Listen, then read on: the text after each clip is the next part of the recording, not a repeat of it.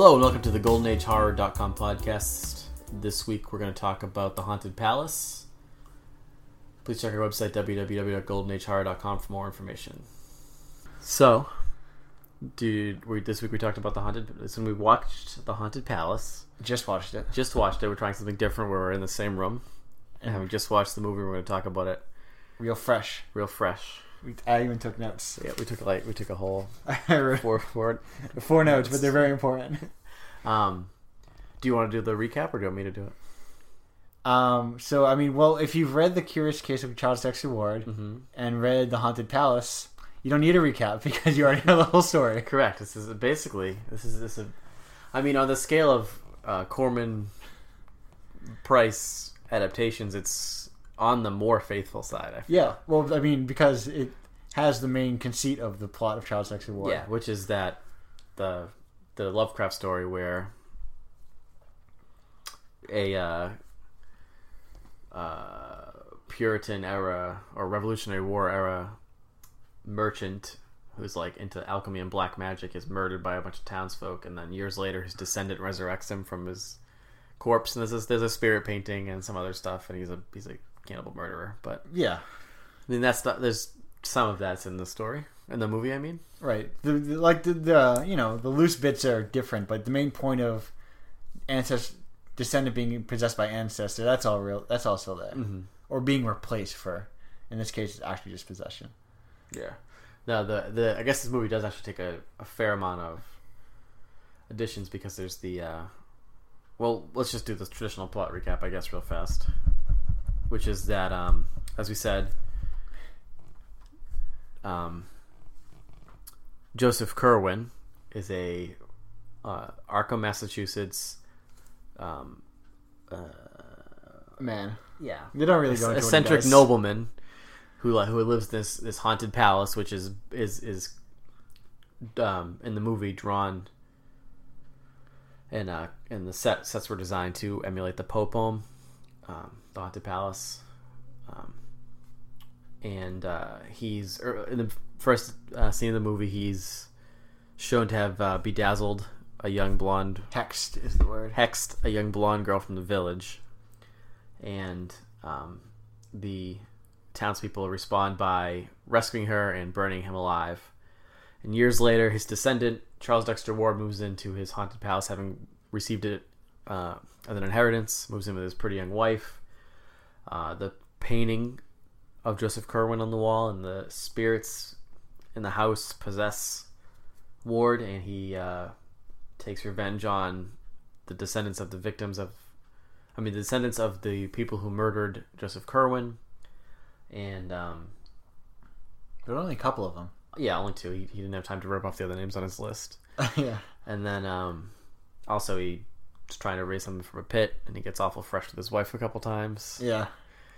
And there's zombies. He has zombie servants. There's actually a lot of plot threads in this movie, now that I'm saying it. There's a lot of stuff going on. Like, I just gave you a full description of the movie, but did not mention the 110-year-old curse where made every people have ham on their faces. Right, and then all the ham-faced people. Yeah. Who, corner them and then are never seen in the movie again. Yeah, they're, intermittently, there's this curse going on where, one of the people, one of the descendants of the townsfolk of the mob who burned Joseph Curwen alive. Who all got cursed. All the whole townsfolk all the townspeople got cursed, but one of them, in a shocking moment, reveals his webbed hand, Yeah. And, stuff like that's just, spread throughout, but it's, has no real bearing on the rest of the plot. It's just to show that Curwen was actually a bad guy? Yeah, I guess. Sort of. They did burn him alive. Yeah. It doesn't really seem to be important to establish that. Curwen is a bad guy when he comes back. Right. It's not like you need to establish he was a bad guy to begin with. A bad guy while he was gone. Well, you need to read for the townsfolk to hate him. They really do. That's true. I guess they didn't need a reason for him to hate him. They wouldn't be remembering him otherwise. Yeah, they would just be like, who is that guy? I don't remember. That gentleman looks familiar. Mm-hmm. How do we all know what he looks like still? Who knows? Do we all check in every day? Give a little tap to the Curwen painting? Yeah, I know. Yeah. Yeah, maybe there's that painting must be a few other places besides the haunted palace. You think if they hated the man, they just wouldn't keep it up in their town hall? Yeah, well, I guess what they're afraid of is that since this town has the thing where like your great grandchildren look exactly like you. Exactly. So they want to know if like his great grandchildren ever come wandering in. They want to know what they look like. Right. That's just how this town works. Yeah. Like everyone looks exactly like their ancestors. Every male looks exactly like the male that came before. I mean, the female ancestors might look the same, but we never saw any of them. They're irrelevant. Well, let's be honest. They just don't come up. We never saw them. They have no bearing on the fate of the town in this movie. There are 2 speaking women in this movie. Yeah. But only one speaks at a time. Yeah. Basically, like while one is alive, the other may speak, but when like the other one is dead and revived, she never talks again. Well, there's just no need. But the other zombies talk plenty. Yeah, they do, but they're most of the movie. Sure. They probably didn't want to have any confusion with 2 women talking at the same time, so that's why they waited till the end of the movie to bring back Hester. Yeah. Tillinghast, which is a reference to the Lovecraft story From Beyond. The lead scientist there is named Crawford Tillinghast, I believe. Oh, it's a good name also. Tillinghast, yeah, it is a good name. So, yeah. They also named the tavern like the Burning Man Tavern. Yeah, like, which is, yeah. a little on the nose. I think it's exactly right. A little memorial for... Well, they were like, yeah, let's never forget. Never forget we burned this man to death. Everyone has that sticker on the back of their horseless carriage. their horse carriage. On the back of their horse-headed carriage. On the back of their horse's carriage. It's a picture of a tree with a man burning on it. And then a sad baby with a ham on his face. Oh, I can't see. I got no eyes. Except for that one who was just like really deformed or just really possessed or something. You never really saw him. The one where he was feeding the meat to him through the door? Well, that's not the one that came out and wrestled him in the fire? But it's like in pure darkness. Yeah. So it's like, I guess I don't know. Yeah, so there's like 50 plot threads in here that like never go anywhere. There's a lot of, like, when you start to think about it, you're like, yeah, there's a lot of stuff in this movie. They really threw the whole sink in this movie. Like there's a revenge plot where he literally is ripping off one name at a time. But they don't have time to finish that. Yeah, he just stops. They can't even get to it. There's at least like 1 or 2 more names on there. He's like, There's 3 more names on there. Then he's like, we don't have enough movie to burn the rest of these men to death. Yeah, because they wanted to have the resurrection scene. They wanted to have the woman in danger at the end. Yeah. They wanted to have the Cthulhu monster, which is like a weird 4-armed man. Yeah, yep. So this is, as we were talking about this during the movie, this is, as far as I remember anyway, or as I'm aware, is the first Lovecraft adaptation on film.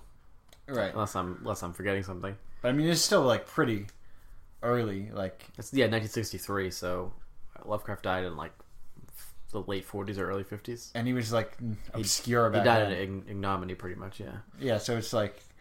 They're probably one of the first people to start mining it. Yeah, and it was Corman, who produced these movies, wanted to make a Lovecraft story to cut up the pose, but the studio insisted on naming it The Haunted Palace and adding that bit about that literal line from The Haunted Palace at the end. Right. I guess they must have had some influence earlier in the piece too, because like I said, if you read The Haunted Palace, which is a 48-line poem by Edgar Allan Poe, they're like the language that he uses to describe the palace does bring to mind the design of the palace in the movie. So I don't know if that's intentional or if it's just like Gothic castle looks like Gothic castle, and then you describe a Gothic castle, it's gonna be a Gothic castle. You know? Yeah, if you're looking for a Gothic castle, you're gonna see a Gothic castle. Yeah, because Poe's talking about a Gothic castle, and this movie has a Gothic castle in it. So. If it walks like a Gothic castle, yeah, and it quacks like a Gothic castle, it's on fire.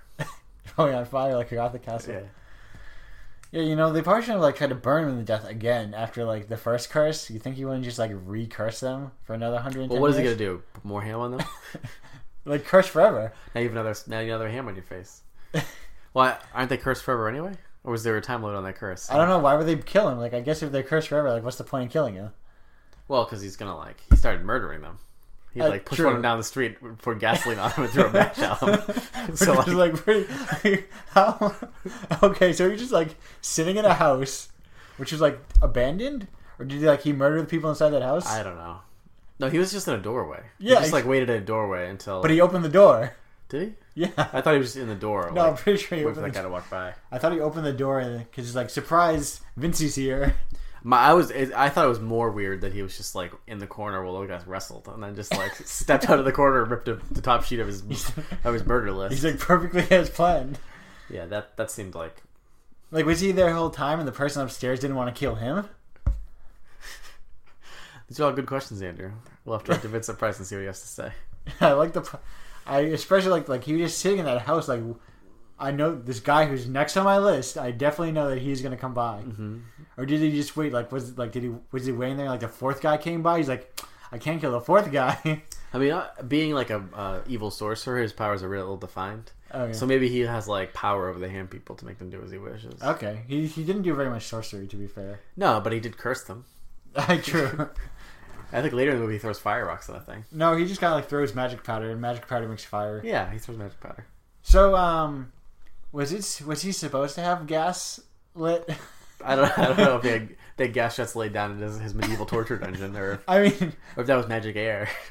I mean, colorless flame air. That's what I'm wondering. Like, was that intentional? Like, did they have the technology back Maybe then? they just didn't have the audio technology to remove the sound of gas jets from the. I mean, it wasn't even. I mean, it just looked like gas jets. Also sounded like gas jets. Like Right. you hear the gas like. And it just looked like he wasn't igniting anything. He was clearly just like they wanted a permanent flame. I wonder if that was like the flame had gone out a couple times, and they're just like, we need a permanent solution for this. Yeah, very possible. So it's just like, let's have. Well, I think they just probably wanted to come on cue. Yeah, we need something that ignites immediately. Yeah. And we need something that ignites fiercely immediately. Also, it clearly looks like gas. I mean, they could have like sprinkled something in there to make it look like he was lighting something.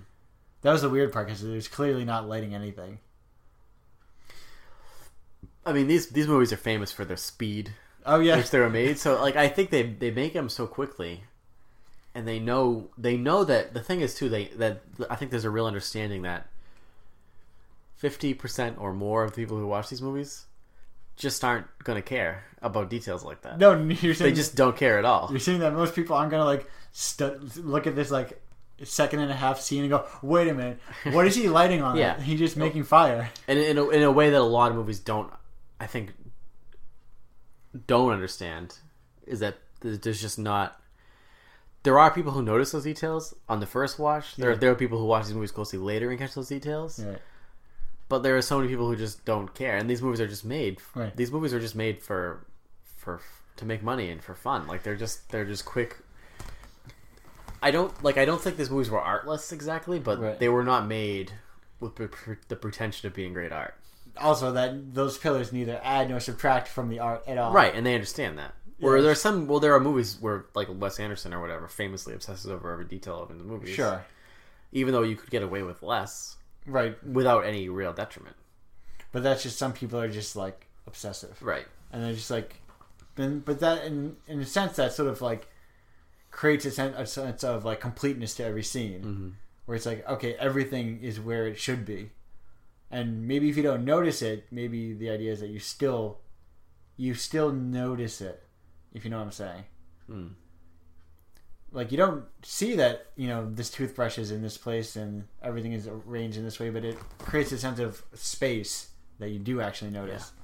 And then maybe in further watches, you're like, oh, that thing is there because of this reason, and this weird obsessive person, you earn something from watching things multiple times rather than lose something. Yeah, I mean, there's something to be said for that. I just think that they were just really aware of these commercial properties. Yeah, they were cranking these out. Yeah, and they know that like a movie is, I mean, franchises were always around. Franchises are not a new thing.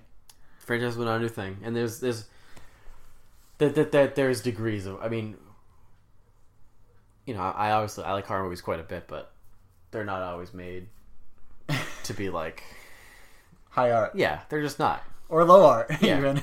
They're made to. I mean, these are vehicles to make money, right? So you got to weigh how complete you want a scene to be versus how much money you want to make. How much time and money you want to spend making sure that coming up with a practical effect for the gas jets at the end of the movie. Like, do we really need to really spend the extra time to put bowls on these to hide the gas jets? Yeah.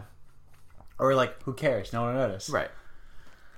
I mean, and obviously we're extrapolating a lot here. Right. Maybe this was like they carefully thought that out and they really they thought those looked great. Or like, oh, it's like magic fire. Yeah. But. Or maybe they weren't anticipating someone watching something 53 years later and being like, oh, well, excuse me. So what do you think about the acting in this movie? It is very. It's Corman acting. Mm-hmm. It is like, for the most, except for that one guy that one actor who is like the lead angry villager. Yep. Who was like a composite 50s actor. Mm-hmm. Or like, that kind of like, you'd see him like, I'm a black and white actor. Yeah. I act with this intonation. Yeah, he was sort of a low rent Gary Cooper or something like that. Yeah. He's like, I'm John Wayne and Jimmy Stewart and all those people rolled up in the one man. I'm this amalgamation of the black and white leading man. Yep. He talked like a black and white leading man. Yep. But everyone else talked and they're very like... I've said this before, these films feel a lot like stage plays. Yeah. Well, they're definitely doing And you were actually, when you said that, you were talking about the movies from the 30s. Were you not? Or I said specifically about The Pit and the Pendulum. Oh, okay. When it felt very much like a stage play. I might have said it about the 30s too. I feel like I remember, but maybe I could be, because it's partially the way they're shot and the way they're acted, like the way like there's often like wide shots and like people are moving around stages a lot without cutting. Yeah, it feels like a stage set. Yeah, I see what you mean. And it sounds like people would be acting in theater. I mean, Vincent Price brings a lot to that with his Vincentness. Yeah. I think that this is one of the, as far as the acting in these movies goes, the Corman Poe movies, I think this is might be the best acted one. Yeah, there's definitely no horrible actors in this movie. Yeah. I guess The Tomb of Ligeia was also pretty good acting wise. But yeah, I think this and there are parts in this movie where Vincent Price's performance is really subdued. Yeah. Which is different for him. I mean, it's comparable to The Witchfinder General, which we'll watch eventually, which is famous for having like a really subdued performance where Vincent Price does not chew the scenery relentlessly. Well, because Kerwin has to chew the scenery, but Ward has to be... Yeah, Ward has to be a little more subdued. Right. Yeah. So it kind of forced him to relax. Yeah, I mean, in the beginning of the movie, the first scene, when he's Kerwin, he's got like a quiet malevolence, but when he returns, he's like, back to Vincent Price. He's like, you can't burn me at this tree because I've already eaten it. Mm-hmm. Yeah. What are your notes? My notes. Okay, so my notes. So I didn't write down. So this most important note. I'm really a fan of the waist pockets. Mm-hmm. I like that look. One thumb in a waist pocket, and then you do a little like shimmy back and forth. And that's like a casual conversation thing that Doctor did a lot. Dr. Willett. So Andrew's a big fan of bringing waistcoats back. Yeah. For men. It's specifically or women too. For women, sure, but yeah. I'm just a fan of the pocket shimmy. Sure. I like. I mean, you could tell Kerwin did that too. He didn't have the full waistcoat like the Doctor. No, but he did sideways. Yeah, he just had a regular vest. But Kerwin always had the in addition to his gray skin and his general malevolence, he also put his hands in his pockets a lot. His thumbs in his pockets. I didn't notice that. Charles Dexter Ward, I don't think did that. That's cool. I don't think he did, at least. Like he always had it created an air of like calm and confidence that Kerwin had that Ward didn't. Yeah, that makes sense. So I wrote down. So at the beginning of the movie, there's a spider. Yep. Spinning a web. I wrote it down because of is that going to be important later? It wasn't. No, it may not. Well, there was a spider in one scene where Mrs. Ward was like, oh, a spider! Unless you look at Joseph Kerwin as being some sort of spider spinning a web of plans that capture the townsfolk. But I mean, that does not apply to any horror villain almost. You could say... Sure, and he will not like Frankenstein's monster. He doesn't spin a web. I mean, does he not, though? I think... I meant a web of plans. Okay. There's some greater plot to right. Put ham on people's faces and then resurrect a four-armed green guy. I guess the spider can be an easy metaphor for someone being caught, prey being caught in the web of a predator. Mm-hmm. I wrote, what is this? She's been hexed. Very important. A lot of victimized women. Yeah, I mean, in our new ongoing Bechdel test segment. Will it pass? No, never. We're never going to find one that passes. So just get that right out of your heads. Like I said earlier, two women did not even talk in the same scene. I mean, it's hard enough to find that in movies made before 19. I'm sorry, it's hard to find that in movies made in 2016. 2016 or earlier, but especially a movie made in, the 60s, and for a low budget movie meant to appeal to young boys, I don't think you're gonna find a lot of. I mean, two women. I mean, clearly, women had talked to each other in their life. It's not like it's gonna scare these young boys. Yeah. Well, who knows? Also, I think it was the idea she's been hexed. Like, clearly she couldn't have gone to Charles X's wedding of her own volition. She had to have been hexed. Yeah, well, he's the... I mean, she was actually hexed. Now, I actually like this because this movie creates sort of a bridge between the past of horror movies and the future of horror movies. Whereas, like, there's sort of in the 60s and 70s, there's this real, like, satanic panic among horror movies. Yeah. Which sort of ties into that. But really, what we're looking at is a sort of a recapturing of the swarthy foreigner. With his castle he brings over from Europe. Yeah. And his weird clothes. He's dressed in like a really he's dressed in like a high Georgian style versus like the colonial style. Right, and he's got the little ruffles and everything. Right, exactly. So this is like a swarthy foreigner stealing our women. So we're coming back to this. Right. And what better American to play a swarthy foreigner than Vincent Price? It's true. He does have sort of a swarthy appearance. If you told most people he was European, they'd be like, I guess so. There's no reason. Yeah, he's got the pronunciation, the sort of upper class elocution of his voice. Right. Even though I think he's from the Midwest. I mean, yeah, he's probably very much a affectation of speech, but to the modern American ear, yeah. Well, I mean, I think my understanding of his background is that he came from not like a rich family, but a fairly wealthy family. Like his father owned a factory or something like that, and he sent him to like good schools, and that's probably where he learned how to speak properly. Yeah. So I've also got what was that? Oh, same actress. I was wondering. Was it the same actors or a same actress? Oh, same actress. Same actress. So we were trying to figure out for a lot of the movie if Hester Tillinghast and Anne Ward were the same actress, because they both had that same very like, in the same way like that man that head villager had that same like indistinct 50s tough guy look. Anne Ward has a fair amount of dialogue, but Hester Tillinghast was only in the movie for a few seconds in the beginning. Right. I think she had a line of dialogue, but it was like almost nothing. And they both have dark hair, and they're both sort of, pretty. Yeah, we just didn't have enough. The problem was that Hester Tillinghast didn't leave any kind of impression on you. No, because she's there for like 30 seconds. So we assumed that since everyone else in the movie had like a double that had, like they were a reflection of their ancestor, where it was the same thing as being carried over. Turns out, no. Two different actresses. When they're on the screen together, it's very apparent. Yeah. But, so that was what we were trying to figure out at that time. Did you ever read that anecdote about Mad Max about how like the sand makeup and everything? No, what's the deal? It was like they would spend to make up them to look all sandy. They would spend like a long time doing like makeup on them, but like Charlize Theron just like rolled around the sand.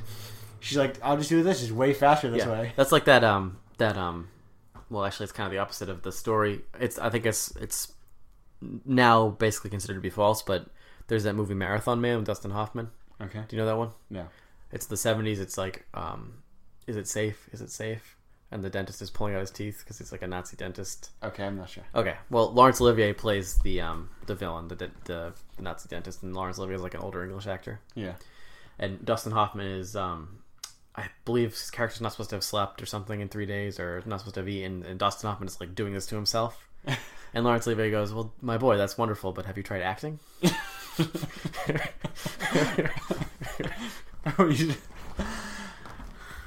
It's called method acting. That's how you get the big Grammys. Yeah, I guess all the Grammys. you get the top Grammy for that one. Yeah, Dustin Hoffman is a collection of Grammys. All right, so what do you think? What do you think about the Haunted Palace? Well, I think it was eminently watchable. Yeah. I really like the painting. I forgot the we didn't talk about the painting. Yep. The painting, we think it's supposed to look kind of Van Gogh-ish. It definitely looks Van Gogh-ish. It's the haunt. There's a portrait in the Lovecraft story as well that he finds behind a wall. Yeah. And it's like shocking. It's a shocking moment in the story because it's a portrait that looks like him. Looks exactly like him, which is not really common. I guess it is kind of commented upon in this movie, but it feels more significant in the Lovecraft story because, like, in this movie, everyone looks exactly like their ancestor. Right, yeah. So it's not really. It doesn't seem like it would be uncommon for you to find a portrait of your ancestor looking exactly like you. When the whole town is made up of people who look exactly like you either got ham on your face, or you look exactly like. Yeah, I mean, whatever parts you have not got covered in ham look exactly like your. Did you know the ham curse skips a generation? It just seems to pick off people spottily. It's like baldness. Mm-hmm. Sometimes you're bald, sometimes you get ham on you. Yeah. So the painting, because remind me, I don't know what is the name of that painting. Oh, I don't know. Starry Night? Yeah, is that the name of it? Yeah, that's the one it reminded me of because it had like it was just the background was very much the same sort of like bluishness, and it had like the same sort of like swirls to it. Yeah, and it had like not the exact same. Oh, okay, I know. Okay, I know this painting. That's actually not that one. It's one of the other ones, but it's very similar to that one. It's like that one. Okay, but yeah, okay, yes. Oh, right, that is right. Very much the same kind of like. Yeah, it's got the same sort of like shape, right? Yeah, the same sort of shape. He's posed the same way. I guess more of his body's in the pose. He's posed definitely, but like if you look at, we're looking at Van Gogh's self-portrait, which doesn't play as well in audio. Yeah. But yeah, it's got the same sort of composition, but the colors are very much like Starry Night. Yeah, he used really this really thick. They really laid the paint on. I don't know if there's like a technical term for that. It's called laying the paint on thick. Yeah, no, there's like exactly. It's not. I he wanted to say rococo, but I know that's not it. Rococo is a fun word. Yeah, it is fun. It's a fun word to say, and I feel like it's applicable in a lot of situations, but I don't think it's applicable here. No. But there's a style. Is it chiaroscuro? I think it might be chiaroscuro. But I think it's called laying the paint on thick. I'll go ahead and maybe I'll try to remember to Google that for the show notes. But yeah, I think it's chiaroscuro. But it's the thick paint style, and the brushstrokes are really noticeable. Evocative, and then the color palette. The painting in the movie has is blue and yellow, which are very similar, and they're very similar blues and yellows to the Starry Night. Right, and even sort of similar to some of the Van Gogh self-portraits, which is a very noticeable painting. Yeah, it's an iconic painting for sure. Right. So we like that. I like that painting a lot. Andrew seemed to like it too, and it's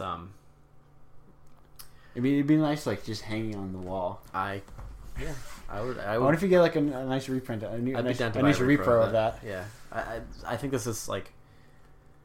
Yeah, I don't know where all the cool Vincent Price painting repros are. I've searched for the ones from the Fall of the House of Usher for like forever, on and off for a long time. I've never found like repros of them. I wonder if you would have to get them in like old prop.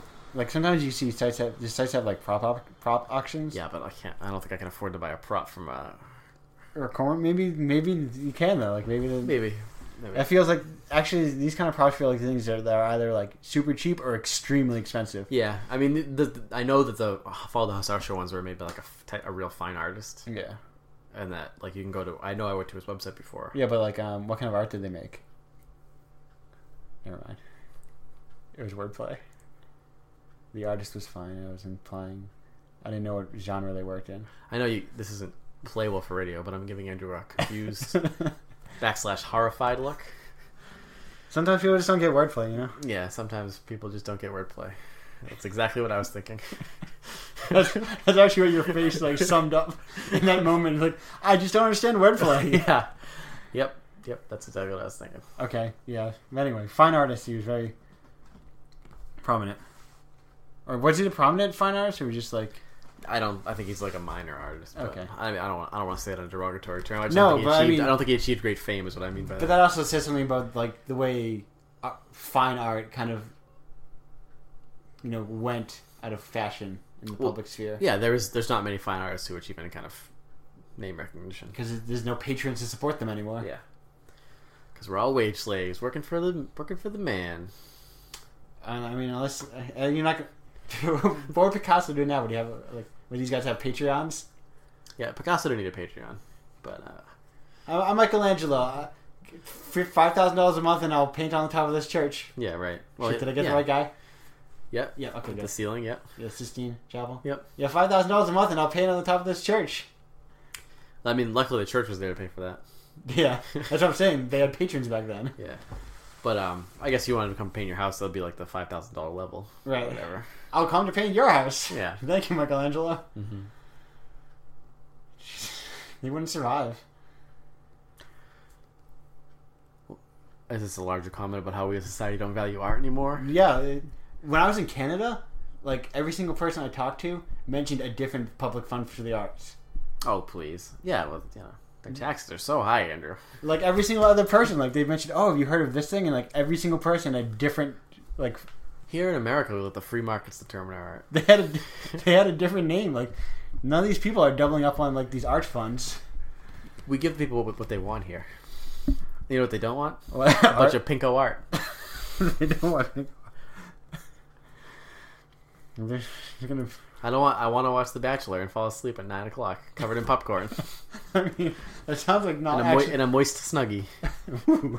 Is it moist from the popcorn butter? Could be. Let's not dig too deeply into that. Maybe that metaphor is that? It's not a metaphor. Is it not that? It is not. I'm literally describing America. I don't own a Snuggie though. Yeah, well, because you're a pinko commie, you want to live in Toronto, so go ahead, go do it. I mean, it's not. I mean, it felt enough like Boston to me. Mm-hmm. All right, I'm going to read the outro now. That sounds good. Good idea. Thanks for listening to the GoldenAgeHorror.com podcast. We talked about the Haunted Palace. You can visit our website, www.goldenagehorror.com, for more information, articles, and show notes. There's an ebook on Amazon. It's called All Godless Here. If you ask me real nicely, I'll probably give you a free copy, but it's 99 cents on Amazon if you don't want to talk to me. You can email me at matt@goldenagehorror.com. If you liked our podcast, you can leave us a rating or review on iTunes. You can join the literal 2 of other people who have done it. If you don't want to miss an episode, join our mailing list at our website. Like us on Facebook, facebook.com/allgodlesshere. Follow me on Twitter @TheWaterMethod or Andrew @PizzaPranks. Andrew's website, www.pizzapranks.com. Theme music, The Swan Lake Dove by Dubology. Next week, we're going to talk about the fall of the House of Usher. And thanks for listening.